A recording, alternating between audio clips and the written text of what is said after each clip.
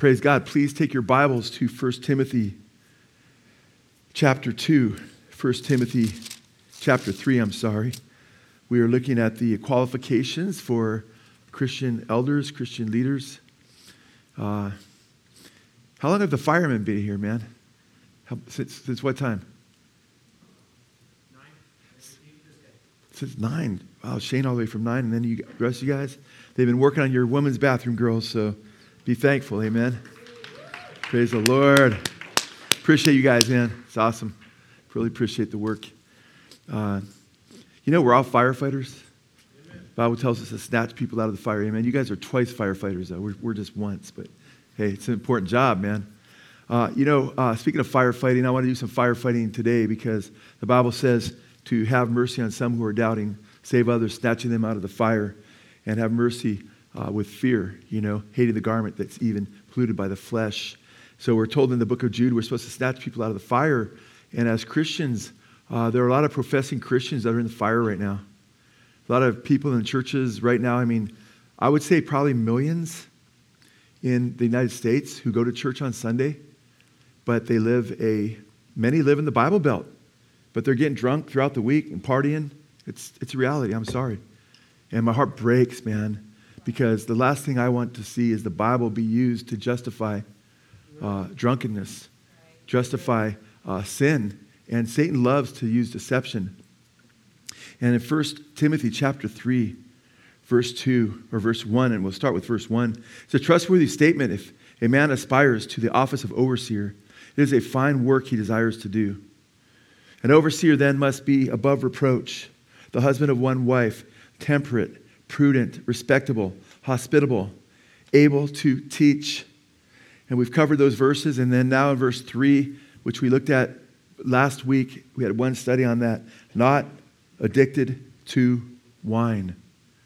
Not addicted to wine. Notice he doesn't say not addicted to bourbon or vodka, because those drinks didn't exist in those days. The distillation process wasn't invented till the Middle Ages.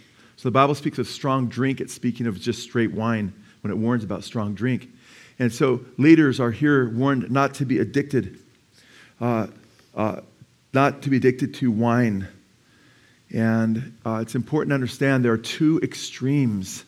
One extreme is to say, as I mentioned last time, that every time the Bible mentions wine and it talks about drinking wine at all, it's always talking about just straight grape juice that's new wine and hasn't been fermented and has no alcoholic content in it at all. So, you can only drink grape juice, and that's what the Bible's talking about whenever people drink wine. And that's just ridiculous. I'm sorry. When you go through the Scripture and you're honest with the Scripture, why are we told that the deacons aren't to be drinkers of too much wine? I don't think God's warning about too much Welch's grape juice, okay? The Bible is very clear that now there is a new wine, there is grape juice, obviously, but that would only last for so long before it would ferment because they didn't have refrigeration back in those days. So I think it's important that we understand that's one extreme. The other extreme is to act as though getting drunk is okay. Catching a buzz is okay with God, when it's absolutely not. The Bible warns us not to be intoxicated by alcohol with very, very severe warnings.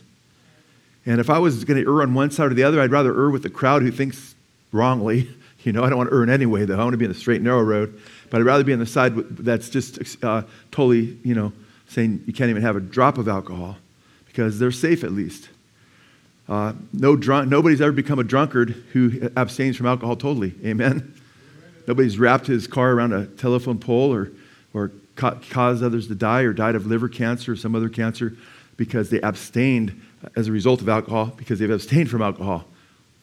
Now, however, I like to be on the narrow road and I like to stay away from extremes on both sides. Unfortunately, I gave you some statistics last week where a ton of professing Christians believe it's okay to get drunk on certain occasions. That is absolutely not biblical. And to be a leader, Paul says, an overseer, he cannot be addicted to wine. How would you like it if you came to me or Pastor Steve or one of the elders for counseling and we were drunk, Or we're just a little buzzed. You like that? You think that's cool? Think we'd give you really good counsel? Where's too far? Where's the line? Anything that affects your thinking, that changes your thoughts, That has you thinking ways you wouldn't normally think at all? Has you saying things you wouldn't normally say? I would say that's too far, amen? Because that means you are intoxicated to one degree or another. And if you can all of a sudden do things you wouldn't do when you were not drinking, but you drink because you could do them then, well, that's wrong. That means you're under the power of alcohol. And God wants you to be under the influence of the Holy Spirit, amen? And choose the higher. So the scriptures warn in Proverbs chapter 20, verse 1, wine is a mocker, strong drink. Now, they didn't have, as I said, bourbon and, distilled spirits then. So strong drink was just straight wine. It was unmixed. I shared with you last time, I proved it from history and from scripture that they mixed down their wine. So when they use the word wine, it typically had to do, the Jews I showed you, mix it anywhere from 10 parts water to 1 part wine, all the way down to 3 parts water and 1 part wine. I was quoting the Talmud and so forth. I quoted the pagan leaders of the day of Jesus' time and during the church fathers where they talked about only the barbarians, the worst guys, they're the ones that mix theirs half and half. Like that's horrible, It's like unheard of to do that. The barbarians are doing that. Yet the Bible warns, and I gave this, listen to last week's study, I gave you warning after warning of strong drink in the Bible. And I told you, when you look at the scripture, I quoted Maccabees, which is not Bible. That's not scripture, but that's a historical book. Catholics codify it as scripture. It's not scripture. But it talks about how they mixed their water with their wine in the book of Maccabees, which was written in the intertestamental period between Malachi and the Gospels. I say this to you guys in love because I care about you. And as a pastor means shepherd. As a shepherd, I have to make sure that I warn the flock. And I see this as a huge problem in the church.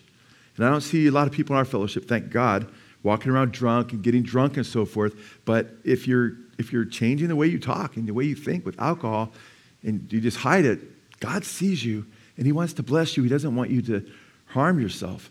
And my heart breaks over this issue, hence the reason there's a second message on this, because I think this is a very, very important issue, because I really do believe millions of people that go to church are going to hell. Because when I read Paul saying, 1 Corinthians 6, 9, 10, do not be deceived, drunkards will not inherit God's kingdom. He's saying that because he knows a lot of people will be deceived. Amen? Amen. And if I fail to talk about an issue that I know is damning all kinds of souls, and on Christian, so-called Christian college campuses, in many ways, they're not distinguishable from secular universities. Did you know that? A lot of the young people just go out and get hammered, and then they go to chapel and they claim to be Christians. But am I going to go with their opinions, or am I going to go with God's word that says, don't be deceived, drunkards will not inherit the kingdom of God? Now, and that's why we have to warn people.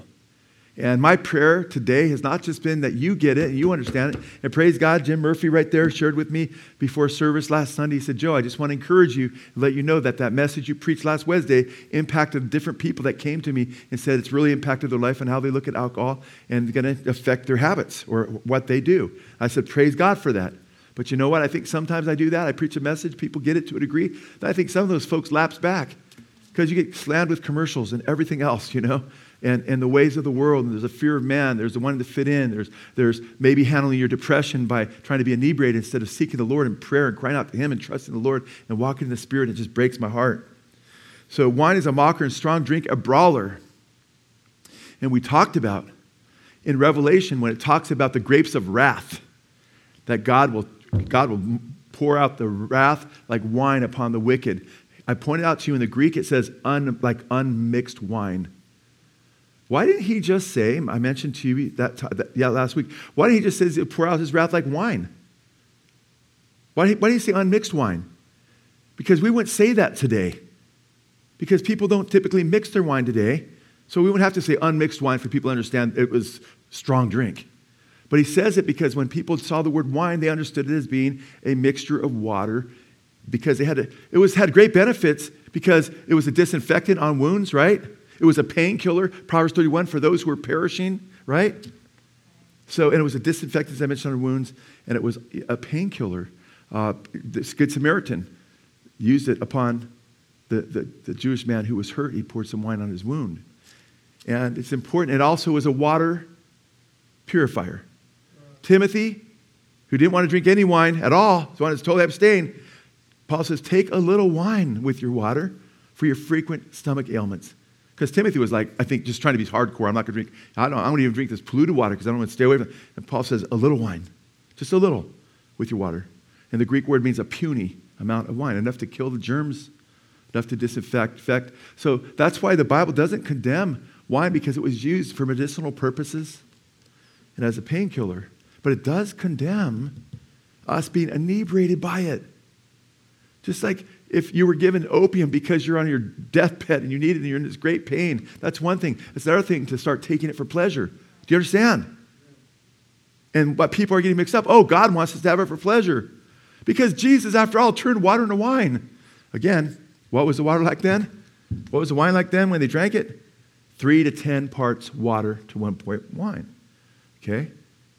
And Jesus could not have been getting them drunk because the Bible says he kept God's law perfectly. He never sinned. And Habakkuk says, woe to the one who gets his neighbor drunk. And I also pointed out to you in the book of Proverbs, it warns about even mixed drink. It's mixed. It says those who linger at mixed wine. So you can even hang out with wine that's been mixed with water and mixed down and linger at it for a long time. It goes on to talk about bloodshot eyes. So even the wine that's mixed down, they could overdrink. And then he warns them against hard drink. He says, don't gaze at the wine. You remember that? Do you remember? Don't gaze at it when it's what? Do you remember that? When it's red in the glass. Why? Because when it's red, it's not diluted. And it's tempting. Are you with me? It's all very, very reasonable, isn't it? But do you know 90-some% of the church is deceived on this whole matter? And they'll go to weddings. Don't let that be you at a wedding. Oh, I'm at a wedding. Jesus turned water into wine, so I guess I get hammered and get drunk. Don't let that happen to you, okay? I've been at a lot of weddings where I've had to say, no, I just don't even have a drop because I don't want to be a stumbling block to people, but I don't want to allow myself to be affected. And I don't want to, and it breaks my heart because it's so heartbreaking. So I just kind of reviewed a little bit of what we talked about last time, but I want you to understand, he's talking about leaders here, and the man of God here is what everybody should aspire to be. As a man of God, a woman of God should have the same, seek to grow in the same holy and righteous characteristics as the man. Hence, the things that transfer over. Obviously, husband and one wife isn't going to work, But also the man of God here that can be an elder also has to be able to teach. Okay, not everybody has that gift, but all the other attributes there are things that God wants the man of God to grow in. That's why this applies to us all to one degree or another. This passage is so robust. And I love it because it challenges us, it disciples us. And that's one way I love my job, man. Lord, show me, wow, I get to disciple my brothers and sisters, not only at Blessed Hope, but through the internet and podcasts and videos and so forth. And what an opportunity. But I'm not going to be a faithful steward if I don't speak the truth when it's uncomfortable. In fact, you might have noticed through the years that I tend to speak the truth in areas that are less popular than others because I feel they need to have more attention than they get. And because I think when you look at the prophets in the Old Testament, Isaiah, Jeremiah, Ezekiel, they're speaking of the issues, or Micaiah, who we dealt with a little bit more recently, when he was the only prophet against 400 false prophets. We want to stand even if we have to stand alone, amen? Because God wants us to stand up, and we serve an audience of one ultimately, amen? And I'm going to answer to God. So this is the issue that burns on my heart because my heart knows I know a ton of people are perishing because of this. And leaders, speaking of leaders, listen to what it says in Proverbs 31, 4 and 5. It's not for kings. Listen to what it says. It's not for kings. This is Solomon, the most wisest guy on the earth. It's not for kings, O Lemuel. It's not for kings to drink wine or for rulers to desire strong drink, for they will drink and forget what is decreed and pervert the rights of all the afflicted. They're going to forget God's word. They're going to forget God's law. They're going to pervert his word. They're going to not have uphold the rights of the afflicted, which is kind of crazy, man. I mean, our nation is crazy right now. It's like the criminals get more rights than the average citizens. Isn't that crazy? I mean, what, in our country, you can rip off a store up to like $995 and you won't go to prison. You just get a slap on the hand, a misdemeanor, and they just do it over and over again. The guy that just did that shooting, right, at the school, killed a few people.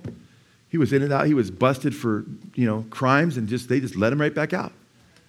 And, and it's amazing because basically it makes sense because guess what? Our leaders are drunk, many of them. Our leaders are drunk. In fact, according to Washington Business Journal, and this was in 2012, Washington, D.C., America's second drunkest state. So-called state, you're right? 2018, fast forward a little bit. This is according to The Hill, an article I just looked at. I've seen articles like this over and over again through the years. The Hill reports in 2018, it jumps up, right? Washington, D.C., that's where our leaders are, the capital, right? Has the highest rates of binge and problem drinking in America. Answers a lot of questions, doesn't it? From the executive branch to Capitol Hill, K Street lobbying firms to high-pressure newsrooms, free alcohol is easily accessible. The days of 3 martini lunch may be gone, but they have been replaced by hard partying nights filled with fundraisers, receptions, or long bar tabs. There's just a strong push in culture intoxication in D.C. It's been like that for a long time, said Kevin Sabet, who served at the White House's Office of National Drug and Control Policy in 3 different administrations. He says it's not a Republican or Democrat issue. It really cuts across all ideologies.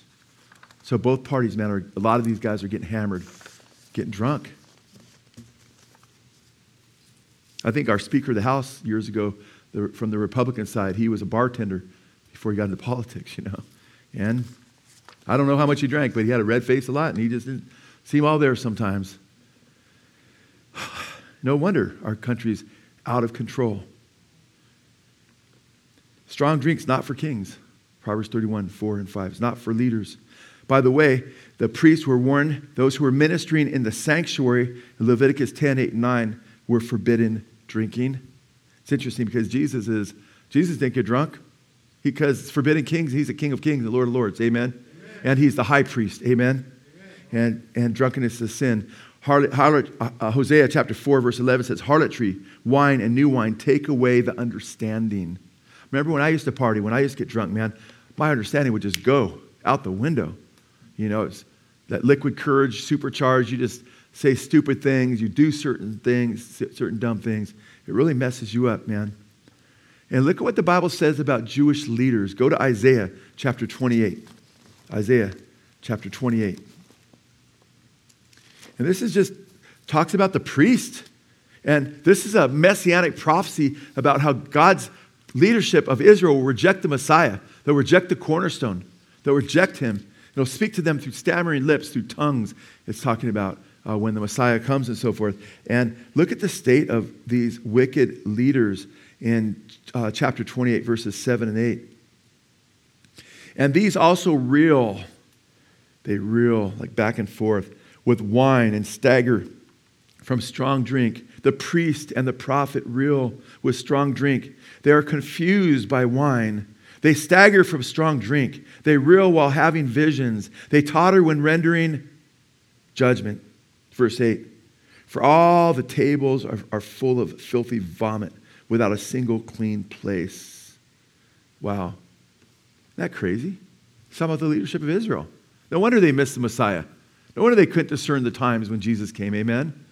It says they rejected the cornerstone and they made a covenant with Sheol, hell. And by the way, Caiaphas, who rejected Jesus, the high priest, they found in his family tomb when they discovered it, a coin put in his daughter's mouth to Charon, the fairy god that would ferry you down the river Styx to Hades. Making a covenant with death. It says they made a covenant with death here in this chapter. And Caiaphas' family was making a covenant with death to help them overcome the coming scourge. But in 70 AD, man, God used the Roman army to wipe Israel out. Every stone in the temple. It gets really heavy. I don't want to get too deep on this, but it's quite interesting. So alcohol, 31 of Proverbs, can cause you to forget the law and stumble in judgment and pervert judgment. In chapter 28, we're seeing this with leadership. No wonder God warns elders not to be addicted to wine. Amen? In the church. I know of, it's popular. Pastors talk about, they celebrate alcohol. I watched R.C. Sproul, not R.C. Sproul Sr. who died, but R.C. Sproul Jr. I saw him a couple times on YouTube, and he's teaching, and his face is all red, and puffy, and he's got all this hard alcohol right in front of him in this little cabinet or coffee table kind of just sitting there. And I'm like, what in the world, man? And then he bragged about how his parishioners, young people, well, even a young guy, would give him whiskey, for Pastor's Appreciation Day, apparently. And then he got pulled over, drunk, DUI, with a young person in the vehicle. Yeah, that really happened, So what is going on? When the leaders are doing this, what's it lead the young people to think? It's just heartbreaking stuff, guys. God doesn't want us to forget His word. In Philippians 1:10, it says that we're to abound yet more and more in knowledge and in all judgment, that you may approve the things that are excellent. God wants us to be into His word. Psalm 119, verse 16 says, I will delight myself in thy statutes. I will not forget thy word. Psalm 1:2 says that it's God's will that the man of God, quote, delight in the law of the Lord. And in His law, he does meditate day and night. Amen? God wants you meditating on His word. He wants His thoughts to become your thoughts. Amen? And alcohol leads you to thoughts that are not your thoughts, in ways that are not God's, or I should say not His thoughts, in ways that are not His ways. Now, it's interesting. Go to Proverbs chapter 23, verse 32. Proverbs chapter 23, verse 32. And it's interesting because when we look at the Proverbs, there's a lot of mentions against, or scriptures against alcohol there. But it's interesting because in chapter 23, verse 32, I mentioned this last week, but I want to take it a different direction than I did last week. Verse 32. At last, he's talking about alcohol. Look at we'll go up to verse 29. Who has woe? Who has sorrow? Who has contentions? I remember with my friends, man, we'd get drunk and, man, there'd be contentions. Who has complaining? Who has wounds without cause? In other words, wounds, you don't know where these wounds came from. Bruises on the outside, maybe internal problems because of alcohol on the inside. Who has redness of eyes? Those who linger long over wine. Those who taste mixed wine. So even mixed wine that's mixed with water, if you linger long over it, it can affect you. Oh, well, it's just, my beer only has this much percentage of alcohol. Well, guess what? How many are you drinking, man? And you don't have to drink much. Some are what's called lightweights, right? Can affect them real quick. And women get drunk on average twice as fast as men on half the alcohol. Verse 31, do not look on wine when it is what? Red. That's because it's strong drink. It hasn't been mixed down. That's very deadly. When it sparkles in the cup, when it goes down smoothly, at last it bites like a what? A serpent. Yep, it bites like a serpent and stings like a viper. Your eyes will see strange things, and your mind will utter perverse things. And you will be like one who lies down in the middle of the sea, or like one who lies down on the top of a mast. They struck me, but I did not become ill. They beat me, but I did not know it. When shall I awake?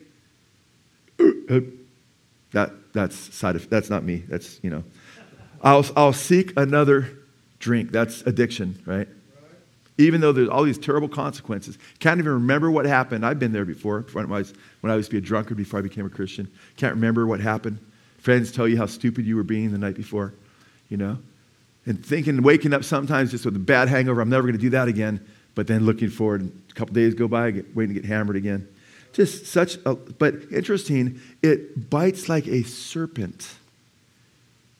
I used to love to catch snakes, and I used to catch rattlesnakes up in the hills. Another fireman gave me a little letter. Hey, Joe, that's illegal. You don't have a permit. Because I brought one to church, and I wasn't handling it. I just put it in the box. And I mentioned in that box, it was kind of a Tupperware thing that was open. And I pointed out that sexual sin is deadlier than handling a rattlesnake, because more people die from sexual sin all the time, every day, than you die in a year. I can't remember all that I said. From only 4 or 5 people die from rattlesnake bites in the United States a year. But every time I pointed at it, that rattlesnake, because it was open, that rattlesnake would go off. And people thought it was just some gimmick, and I had Lenny or whoever was doing sound back there just doing a sound. When I pointed at it, they came up, they go, oh, you really got one? I go, yeah, But guess what? Last thing I want to do is hang out with that rattlesnake and play with it. I mean, I think that rattlesnake, I caught it, and I'm holding it real tight by the neck, and I ran home with it because I was jogging. And my hand got numb eventually because I was holding it so tight. And I was like, am I holding it tight enough? I hope we don't die, But you know what? That wasn't very smart. But you know what? It would be even more foolish to cuddle that thing, man, and hang out with it as though it was my friend. And that's what you do when you drink. You're hanging out with a snake, man, that's going to bite you. And it's going to poison you. And snakes poison you. And what's interesting is I've talked about being poisoned spiritually, last week I mentioned something that hit me like a ton of bricks. It even hit me harder this week because it's interesting. I point out when it says, don't look at wine when it's red, right? Because that's the kind of wine that they didn't have the white, more upper European wine was more white. In the Middle East, it's more red typically. And the word red, I pointed out, is the word ADAM, or transliteration, Adama. It's the word we get Adam and the word we get red from. Remember Adam and Esau and that tie-in with the color red? So I thought this is an interesting tie. You have Adam here and you have a serpent here. And I thought, isn't that interesting? But you know what? One other thing. Don't look at it when it's red. What was Eve doing? When she was talking to the serpent, she saw that she saw that the fruit was good for eating. Yet it was forbidden. And it's interesting. I don't believe it's an accident. I thought this is even heavier than I thought about. I thought more about it. I go, ooh, you got Adam there, you got the look like Eve, and you got the serpent all right here. It's a warning, of being deceived.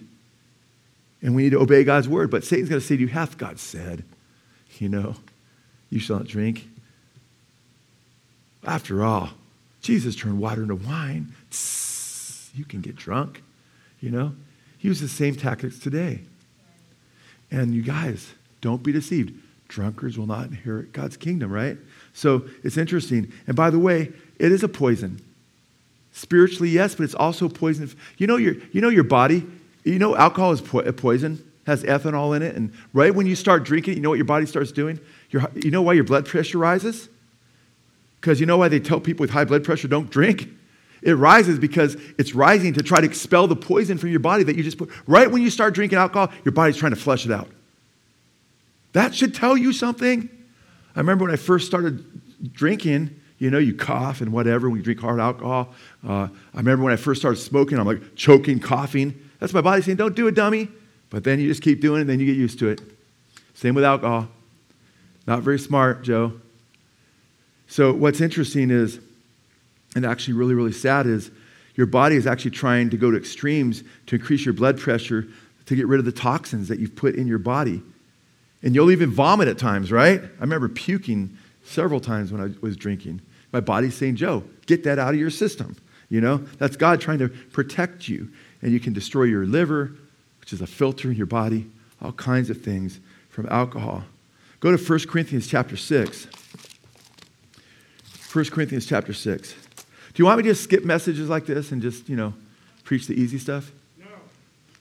Good. I'm glad you said no, because if you said yes, I was not going to listen to you, of course. But praise God. I love you. That's why I love you too much and I don't think that's why you're here. I know the people in this fellowship love truth. But 1 Corinthians chapter 6. This is when in verse 9 and 10 he says, don't be deceived. Adulterers and fornicators and homosexuals, effeminate, revilers, extortioners, all these people, and drunkards will not inherit God's kingdom, right? But look what he says in verse 19 and 20. A little bit after that, he says, or do you not know that your body is what? A temple of the Holy Spirit, who is in you, whom you have from God. And you are what? You're not your own. For you have been bought with a price. Therefore, glorify God in your body, man. We're created by God. We're created in His image. We're not our own. We belong to Him. And then He bought us with His blood. Do you really believe that your body belongs to Jesus? Do you really believe that? Do you really act like that? Do you really say, God, is it okay if I get drunk? Because He's saying, no, your body belongs to me. And don't deceive yourself on this issue, my beloved brethren. Your body is a temple of the Holy Spirit. Now, check this out. I usually talk about the spiritual effects of alcohol. But I want to talk to you tonight a little bit about the physical effects of alcohol. Just last year, in July of 2022, there was a headline in Fox News website Sobering new study says that those under age 40 shouldn't drink alcohol at all. Catch that? So now I think a lot of the Fox News hosts and stuff, a lot of the Fox News people probably drink, But I'm glad they at least posted this. I'm not saying all of them. Sobering new study says that those under age 40 should not drink alcohol at all. It goes on to say, this new study, which comes from the authors of the Global Burden of Diseases project based in the University of Washington in Seattle, analyzed the drinking habits of 244 countries and territories. The number of people consuming harmful amounts of alcohol increased to 1.34 billion in 2020.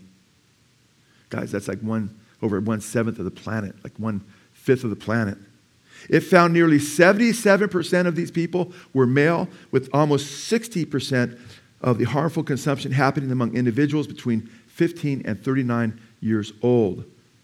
The article states, while it may be realistic to think that people will abstain from drinking, this is what the study says, okay? The statement continues. We do think it's important to communicate the latest evidence so that everyone can be informed, make informed decisions about their health. They're warning about health for everybody under 40. If you're over 40, they warn just to drink. If you're going to drink, it needs to be a little amount. Doesn't that sound familiar? Interesting. We provide clear evidence that the level of alcohol consumption that minimizes health loss varies significantly across populations and remains zero or very close to zero for several population groups, particularly young adults. They state our message is simple. Young people should not drink. Catch that? Our message is simple. It doesn't say, just in moderation. No, they're recognizing that moderation could destroy you physically. Our message is simple. Young people should not drink. But older people may, not will, but may benefit from drinking small amounts. Not moderately, small amounts. However, the article notes, quote, none of these outcomes are guaranteed with moderate drinking. Researchers found that alcohol provides no health benefits to the under 40s and poses risk, including injuries relating to drinking or car accidents, suicides, or murders. Wow. They emphatically state that people under 40, quote, should not drink. Now, in the past, many doctors and nutritionists would say, it's really healthy to drink, moderately. You can drink moderately. That's really good for you. That's been found to be a myth now, which I think is interesting. You can get some benefits from a little bit of grape juice. Too much grape juice, though, can be harmful, too, with just the sugar overload, right? But it's interesting. This is an article published just last month by the National Cancer Institute. I read this today online. The National Cancer Institute, January 18th, 2023, just a month ago, this was published. The National Cancer Institute, the headline was, Study Probes Awareness of Alcohol's Links to Cancer. Okay? Now, it's interesting. I know a number of people that died of cancer, and some of them were drinkers, a lot of them. And I wondered, would that have happened if they had not been drinking? The study states this is interesting. This is the National Cancer Institute, last month, published. Nearly 750,000 cases, that's 750,000 cases, of cancer worldwide in 2020 linked to drinking. Catch that? Nearly 750,000 cases of cancers worldwide in 2020 linked to drinking. That's just in 1 year. Because cancer risk increases, it says, with the amount of ethanol consumed. All alcoholic beverages, all of them, pose a risk. However, public awareness of this risk is lower than for other carcinogens. In other words, guess what? People are very aware that this could cause cancer, that could cause cancer, this could cause cancer, that could cause cancer. But they're very unaware that alcohol plays a major role in causing cancer. I wonder why that is. I think that's part of Satan's propaganda campaign that it's cool if you drink. Country music is all about drinking. You know what happens when you listen to country music backwards? You get your car back, your wife back, and you get sober. Because it's the opposite. You get it? Anyway, I've said that one before, so maybe I've used that too many times, right? Now, because cancer risk, now this is interesting. Listen to this study. Because cancer risk increases the amount of ethanol consumed, all alcohol beverages pose a risk, right? But then it goes on to say, recent scientific studies have revealed that even light to moderate drinking can lead to both breast and liver cancer. Let me read that again. Recent scientific studies have revealed that even light, very little, to moderate drinking can lead both to breast and liver cancer. We now know that, quote, numerous studies have confirmed that alcohol consumption increases the risk of breast cancer in women by about 7 to 10%. Okay, that's amazing, guys. Even light drinking has been associated with the increased risk of breast cancer. Such studies of alcohol-related cancers cause, now this is UK Chief Medical Officer, the CMO, Chief Medical Officer of the UK, to lower the levels of intake in their guidelines for both men and women in 2016. Because of new studies, they're saying, wow, these new studies are showing that alcohol is can be really, really dangerous. And these cancers are real people dying of cancer because of alcohol. And what breaks my heart is many of them are professing Christians. What breaks my heart is many of them have been told, oh, it's good for you to have a glass of wine every day. Isn't that ironic? In February of 2016, I went through a lot of studies.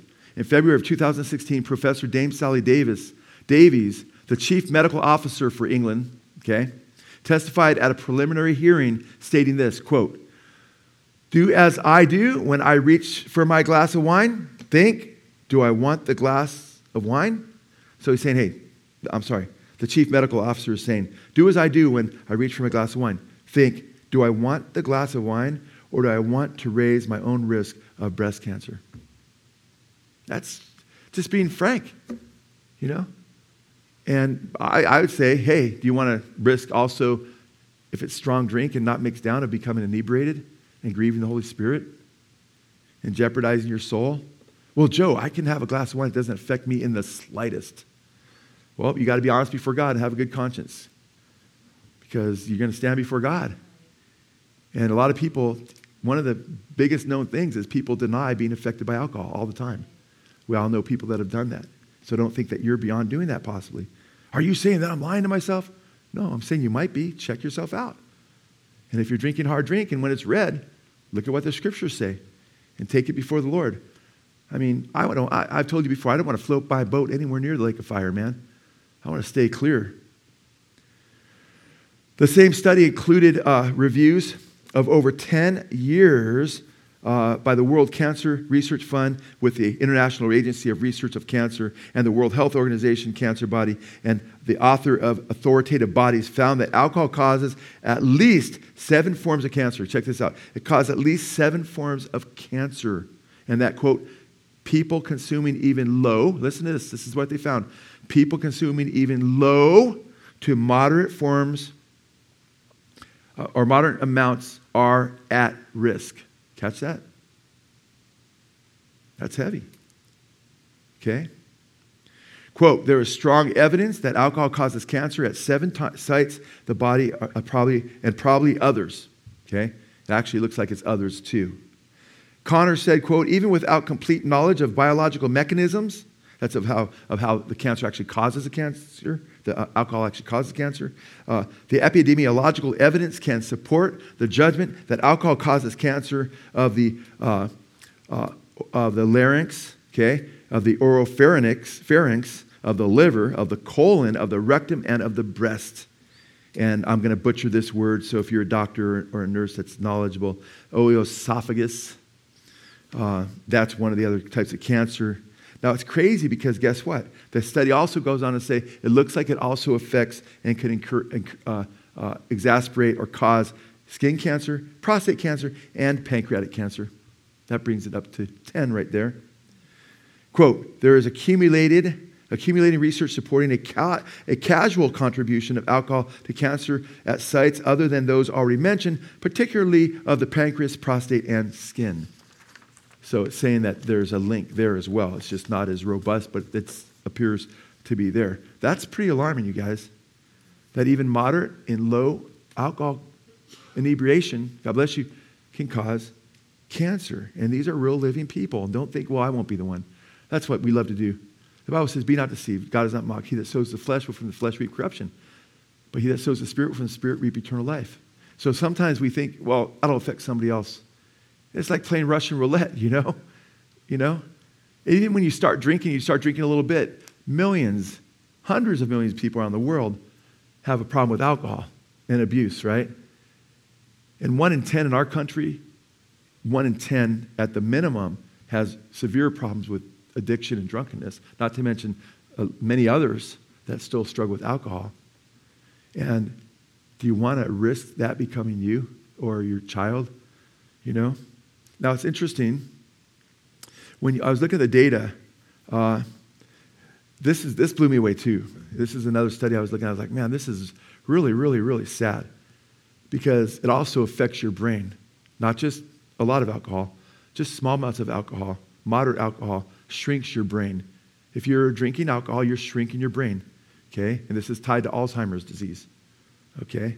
These are what the studies are showing. In a study in the Archives of Neurology, documented at the Boston University School of Public Health, which analyzed 1,839 people, it found that drinking alcohol causes brain shrinkage. Now, I need every little centimeter brain mass that I got. How about you guys? It goes on to say it's linked to dementia. Carol Ann Paul, an instructor of neuroscience who conducted the study, admitted that she hoped to find that alcohol might protect against brain shrinkage. She said, I was trying to find it. Well, it'd be cool to find out that alcohol protects from brain shrinkage, right? She said she found, quote, the exact opposite phenomena to be the case, stating, quote, however, we did not find the protective effect. In fact, any level, this is interesting, not just heavy drinking, any level, she says, of alcohol consumption resulted in a decline of brain volume. So if you're just drinking moderately, or you just have, a little bit each, 1 glass a week, you're shrinking your brain every time you drink. That's a trip. It's a poison. Alcohol's poisonous. Well, then how come, God said to Timothy to take a puny amount with your water to kill something that's more poisonous? Okay? To kill germs that were destroying his stomach. And there's some evidence that a small amount of alcohol can in some cases be advantageous too, but not moderately, a small amount. And again, where's going too far? When it affects the things you say, when it affects the way you think. Not, I'm not staggering. Yeah, but you know what? Remember we read in Proverbs that the mind speaks perverse things? When all of a sudden you're thinking ways you wouldn't normally think, you've gone over the line. We always knew that alcohol at its highest dosages results in shrinking of the brain and gives cognitive deficit, says Dr. Petros Lavunas, MD, director of the Addiction Institute at New York and St. Luke's Roosevelt Hospital Center. But, quote, he says this, what is new with this article is that it shows brain shrinkage at lower doses of alcohol. This is sobering news, isn't it? No pun intended. Fast forward to another study, 550 people documented by the British Medical Journal in 2017. The study conducted by scientists at the University of Oxford and the University College of London found that even light and moderate drinking may prove disastrous to your health and even contribute to the onset of Alzheimer's disease. Now, by the way, the things I've been talking about lately is not just people under 40, by the way. I'm talking about all people last 25 minutes I've been talking, okay?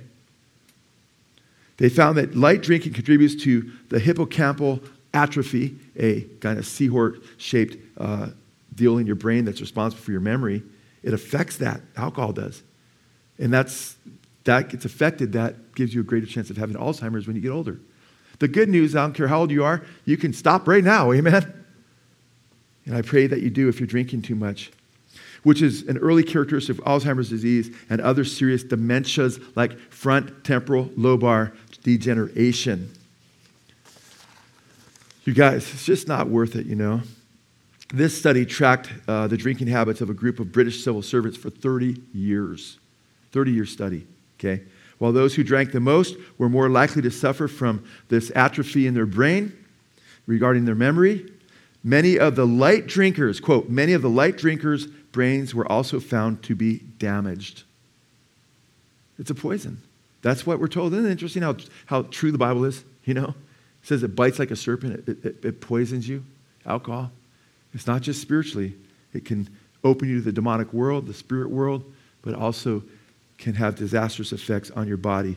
According to Dr. Anya Topiwala, Topiwala, so I'm going to pronounce that Topiwala.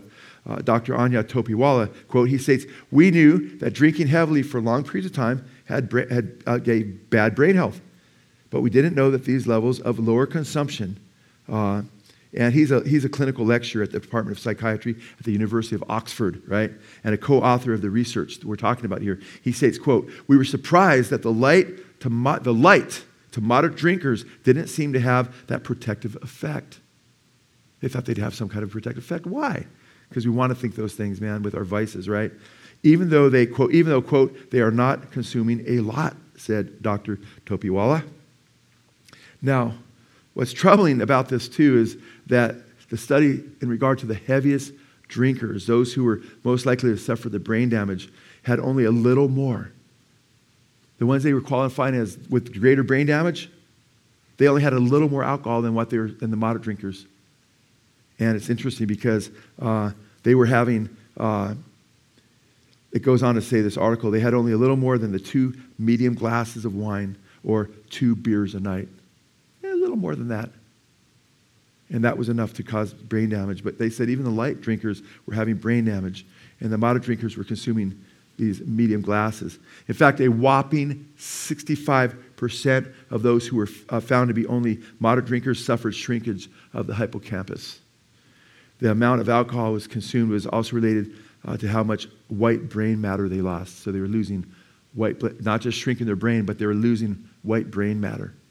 Okay? Quote, "The big fiber tracts in the brain are cabled like electrical wire, and the insulation, if you like, of those wires was of a poor quality in people who were drinking more." So it also affected the wiring of the brain. Would you pour a bunch of bad stuff in your gas tank? Purposely go to the gas station, that's really bad gas, that'll ruin your engine. "Oh yeah, I'll do it, it's cheaper." And you ruin your engine. Well, we wouldn't do that with our cars. Would you give your dog stuff that you knew was going to destroy its brain? No. Why would you do that to yourself? If you know these things, you still do it yourself. That's called an addiction. That shows you that you have another problem. And Paul said he wouldn't allow anything to have mastery over him. Amen? Even those who were classified as light drinkers as opposed to moderate and heavy drinkers were found to have 14% greater reduction in tests of lexical fluency over 30 years compared to those who abstained, those who stayed away from it, and drank less than half a glass of wine a week. Wow. So those who abstained or drank less than half a glass of wine a week didn't seem to be as affected as everybody else in what they call the lexical fluency. Now, lexical fluency, when I read the study, what they were talking about there is they give you a letter, like C, and then you'd have to rattle off cat, cow, calf, California, or whatever, a bunch of words that start with C. And they found out that those who drank more and those who were moderate drinkers and even light drinkers on a sliding scale were worse at it as they got older. You're talking to a lot of people that they follow in this study than those who abstain from alcohol. I'd rather have my brain when I'm old. And if I have a problem, at least I know I can have a good conscience, say I didn't bring it on myself. You know? And I'm trying to help you guys here. Okay? That's my job, is to bless you and to show you what God's Word says and show you how relevant it is to you today. And so you can apply it to your life and encourage you to apply it. How do you apply this? Just abstain from alcohol.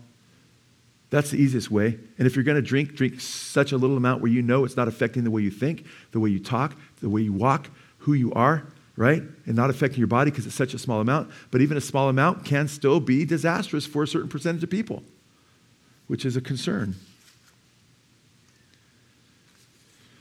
Wow. Now, listen to this. Dr. Doug Brown, director of the research and development at Alzheimer's Society, said, quote, the findings do contradict a common belief that a glass of red wine or champagne a day can protect against damage to the brain, end quote. We've heard that for years. Oh, a glass of wine, a day. Now we're finding it causes all kinds of cancers. They call that moderate drinking. Well, the Bible calls that hard drink. It says it's like a viper that bites you. Are you mad at me? Paul says, am I your enemy because I tell you the truth? I love you guys, man. And I'm not quoting some fringe studies. I'm quoting the big universities and stuff. And a lot of people that do these universities, they like drinking. I've read studies, by the way, through the years where I'll read a whole study that'll be condemning alcohol and show all the stats. And at the very end, they'll say, but it's okay to drink a little bit, da-da-da. I'm like, moderately, but just don't. And I'm like, what? Everything I just read, you said no. But they want to be hip. They want to be cool with the other journalists. This is not the news they wanted, okay? But they're still reporting it because the studies are showing this. And it's just really, really heartbreaking. It's interesting. Just a couple more quotes. The British Medical Journal gave the conclusion to the study, quote, alcohol consumption, even at moderate levels, is associated with adverse brain outcomes, including hippocampal atrophy. These results support the recent reduction in alcohol guidance in the UK and question the current limits recommended in the US. So saying the US's limits, they don't look like they reflect the data, and they're not really protecting their people from alcohol, it appears. So it's interesting. Drinking alcohol is a form of suicide because you're drinking poison and slowly killing your brain off, potentially setting your body up for various types of cancers. And Ozzy Osbourne, he's a guy that's been pretty affected by something, right? He has a song called Suicide Solution. And in that song, we have if you go to Good Fight Ministries and you click Ozzy Osbourne, I wrote like a 15-page, 20-page, I don't know how long it is, article on Ozzy Osbourne. And I talk about a boy who, when he committed suicide, he was listening to Suicide Solution over and over again, according to his dad. They went to court, and they found out in court by experts on, looking at the music and turning it up and so forth and listening to. I don't want to I get into all the technicalities in my article, so I won't say it all here, but I'll just say this. They found there were subliminals that you could hear that were faint. And this came out in court, okay? It went to court. And if you listen to it over and over again, you could catch the words, and they were able to blow it up. And it basically says, kill yourself. Do it now. Commit suicide. And the underlying track. And what's interesting, too, is a UCLA musicologist, he describes the song as being carefully constructed and reaching, and he says that the song is gets you into a state where it actually encourages suicide. The rhythms, the music, and everything, to where and he says it's kind of interesting because there's no guitar solo, which kind of is a transcendent thing. It just kind of syncopates and keeps you there. And at the end, you've got this bass that's like a heartbeat. And then he says the guitar song, the musicologist at UCLA says the song ends like no other heavy metal song I've ever heard. It's like the guitar that you hear. It's not really a solo. It's just kind of whining, and there's moans and everything else. Just kind of gets snuffed out at the end. And I've heard the song. It does get snuffed out at the end, like it's just death, Can you say that song killed the kid? Well, it could be like gas in the fire, But I will say this is when these songs are being glorified. I just did a thing on Beyonce or Rihanna. We've got, I think, almost 60,000, right around 60,000 views in a few days, which is good. So you guys want to encourage people to listen to that because it has a salvation message in it. She has or a song about Russian roulette, But Ozzy Osbourne, listen to just a few of his words. What's he singing about here? Suicide Solution. Wine is fine, but whiskey's quicker. That's pretty accurate. Suicide Solution. That's pretty accurate with the data I've been looking at. Whiskey's quicker, but wine will do it too. Wine is fine, but whiskey's quicker. Suicide is slow with liquor. Take a bottle, drown your sorrows. He encourages it. Take a bottle, drown your sorrows. Then it floods away tomorrows. Evil thoughts and evil doings. Oh, that's right out of Proverbs, right? We talked about that. Evil thoughts, evil doings. Cold, alone, you hang in ruins. Though you thought you'd escape the reaper, you can't escape the master keeper. You guys, this is serious stuff. I want you to go to 1 Corinthians chapter 3. And look what the Apostle Paul says. Because in 1 Corinthians 6, he says, you are not your own. You're bought with a price. We're the temple of the Holy Spirit, right?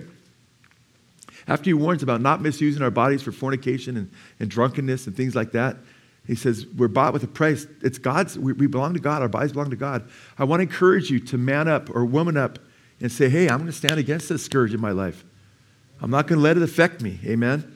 I'm going to take a stand for Jesus because look why he made me. I'm made in his image. I'm fearfully and wonderfully made. And why would I poison my body? Is it because you think you're hip? Is it because you fear man or peer pressure? It's a habit maybe. It's just something you develop through the years. And you like the taste and you just like the way it makes you feel. Well, we got to put our feelings under God's word. Amen. That whole saying, facts before feelings. Amen. We need to go with God's truth. Amen. 1 Corinthians chapter 3, verse 16. Do you not know you are a temple of God and that the Spirit of God dwells in you? If any man destroys the temple of God, God will what? Destroy him. For the temple of God is holy, and that is what you are. Let no man deceive himself. If any man among you thinks that he is wise in this age, he must become foolish so that he may become wise. Brothers and sisters, man, we are the temple of God. We're the body of Christ, amen? And they weren't allowed to bring alcohol into the temple. The priest couldn't be inebriated and have hard drink. Jesus is the high priest that dwells in us, right? We don't want to grieve the Holy Spirit, amen? But what if I just use a little bit of wine, Joe, for my stomach ailments because it kills, well, you don't really need that right now because there's a lot of things that can kill germs besides alcohol. But if you use it, it's not unbiblical. If you use a small amount, okay? And the evidence seems to be that if you use a very small amount of alcohol, it's not going to harm you. But if you are a light drinker or a moderate drinker or a heavy drinker, it can cause much harm. I've been praying for you guys. I really have, over and over again, that you'd get this, that the church would get this.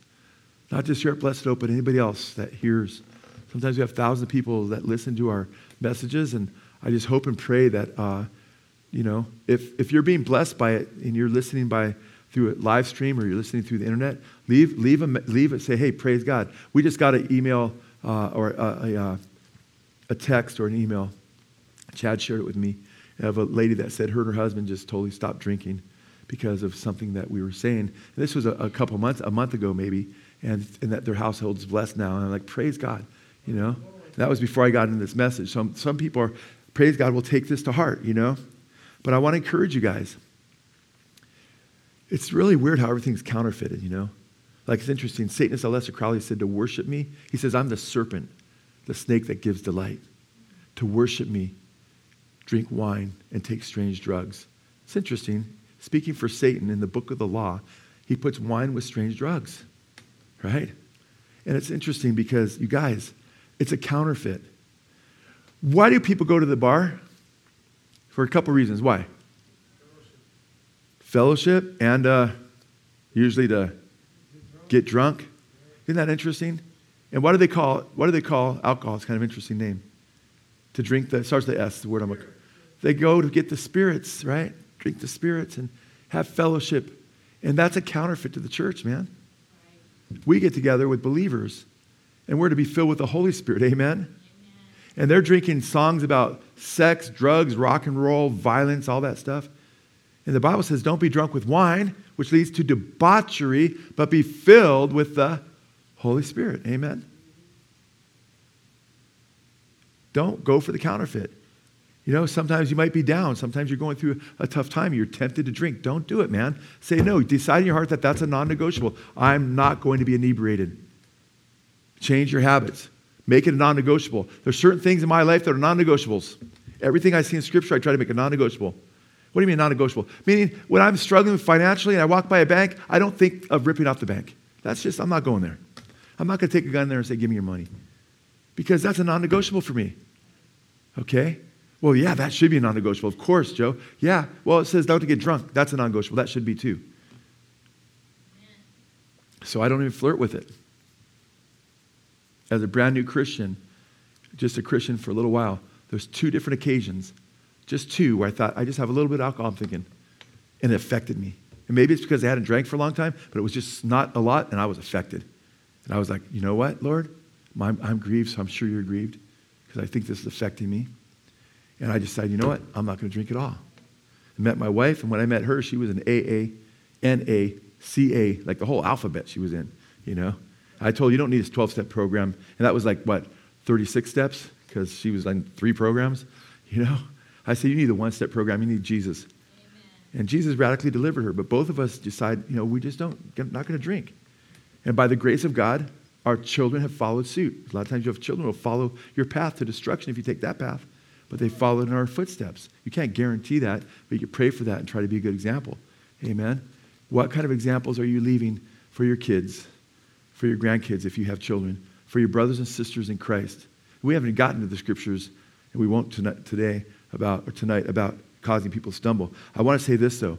You guys, don't go for the counterfeit. Amen. Don't be drunk with wine, it says, which leads to more sin, debauchery, but be filled with the Holy Spirit. You can't get drunk and be filled with the Holy Spirit at the same time. In fact, Acts chapter 14, verse 17 says the kingdom of God is not meat and drink, but righteousness and peace and joy in the Holy Spirit. That's what I want, man. I want to be right with God. I want to have his peace and his joy. And that comes from walking in the Spirit, obeying him, and fellowshipping with him and with your brothers and sisters in Christ. Amen? So get in fellowship, man. Hang out with brothers and sisters. Don't forsake the assembly of yourselves together. Encourage one another day after day. Amen? And you say, well, yeah, you need to be in fellowship. Look at, some say, well, I don't need fellowship. I just, just me and Jesus. No. Hebrews 13:7 and 13:17 says, obey your leaders for they watch over your souls. How can you obey your leaders if you're not in fellowship? Jeremiah chapter 2, verse 13, God warns his people. My people have committed 2 sins. They have forsaken me, the spring of living water. They forsook God. He's the spring of living water.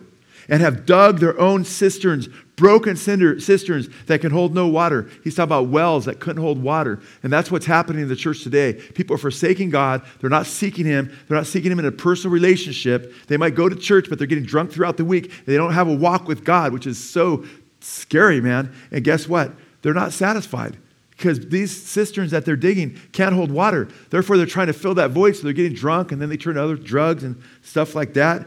But you know what the Lord says in Isaiah 55:1? If you are thirsty, come and drink the water from me, God says. If you don't have any money, come, eat what you want. Okay, it's amazing. John 4:14, Jesus says to the woman at the well, everyone who drinks this water will be thirsty again, but whoever drinks of the water that I give will never thirst. In John chapter 7, verses 37 to 38, a few chapters later, man, when they're pouring out water, and I don't have time to get into the ceremony because I want to get done on time or at least early even this time. John 7:37 says, on the last and greatest day of the festival, Jesus stood and said with a loud voice, let anyone who is thirsty come to me and drink. The one who believes in me, as the scripture said, from his innermost being will flow rivers of living water. Amen. Come to Jesus, man. He's real. Satan is a counterfeiter. The serpent, alcohol is tied to the serpent. It's not an accident. God doesn't do that by accident. It's tied to Eve looking and us looking at it when it's red. It's tied to the serpent who comes in the angel of light, promises a good time. And it's tied to Adam, red, the serpent, and Eve looking. This is serious stuff, you guys. It bites, man. It bites you spiritually because as we read, you won't inherit God's kingdom if you're a drunkard. How do I know? Where's the line, Joe, so I can get really close to it? That shouldn't be your heart. You shouldn't be like, how close can I get to the line, Joe, without sinning? It should be, Lord, I just want to walk and follow you and do your will. I don't want to get close to that line at all. Amen? So if you're questioning where the line is for yourself, like, am I doing too far? Back up. Amen? Because the Bible says anything not done in faith is what? Is sin. When in doubt, throw it out. Amen? Amen? We used to have a saying I was telling the brothers that, and thank you guys again for working on those bathrooms, and they're setting the tile in there. I don't know if I said that to you guys, but we had an old saying. Someone as tile setters, when I was a tile setter, when in doubt, grout it out, Just grout can help you a lot, But you know what? I don't know if that was the best rule for a tile setter, but you hear that one a lot. But as a Christian, when in doubt, throw it out, man. When you're like, does this grieve God? I don't want to do anything that grieves him. Amen? Now, guess what? Jesus didn't come into the world to condemn the world, but that the world through him may be what? might be what? Saved. So this is not a message of condemnation. This is a message of conviction. If you're walking in Jesus and you're going steady and you're like, hey, I'm in a good place. I'm walking with Jesus. I'm not being affected by alcohol. Praise God. More power to you in Jesus. Amen. The Holy Spirit continue to empower you. But if you're like, man, I've been blowing it, my prayer is the Holy Spirit will convict you and let you know there's hope. See, condemnation, Satan condemns you. He wants to condemn you and say there's no hope. You're doomed. It's you've gone too far. It's too late. You can't be redeemed. Okay? No, Jesus said, whoever comes to me, I won't cast away. Amen? And it's important for you to understand that there's a difference between conviction and condemnation. Conviction says, hey, if you're blowing it, turn to the Lord. He will forgive you. Turn to me. He says, come to me, right? All of you are weary and heavily burdened. I'll give you rest for your souls. Let the wicked man forsake his way, right? And the unrighteous man forsake his thoughts.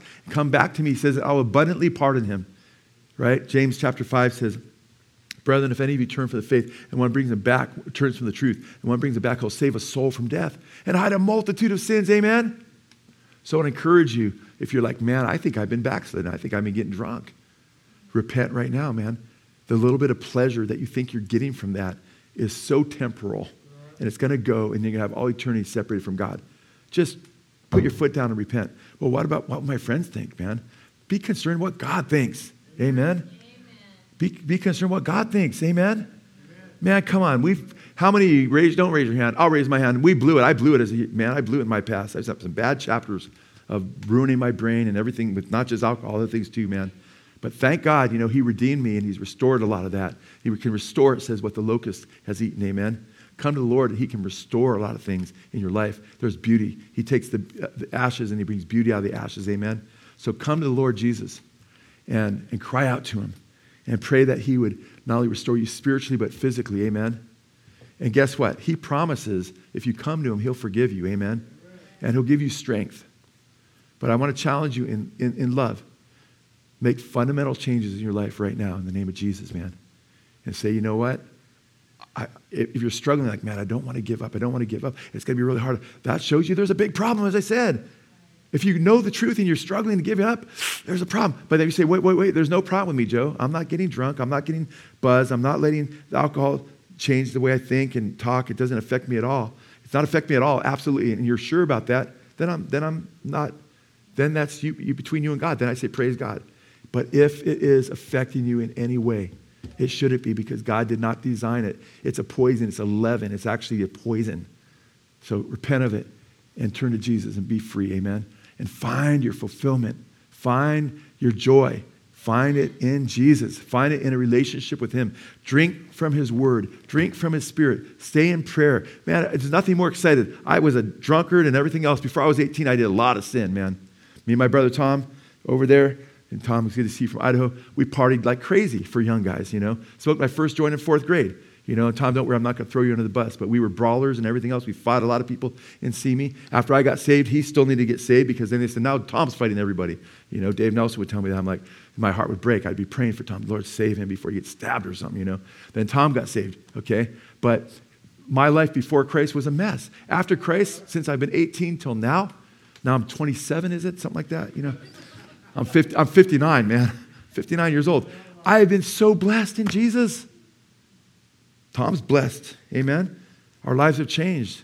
And the guys we hung out with, Steve Riley and Dave Nelson, who went to be with the Lord, Mike Johnson, they were our closest friends we hung out with, man. They all got saved and turned from all that stuff, I encourage you to turn from it. There's new life in Christ. Amen. Let's pray. Can we all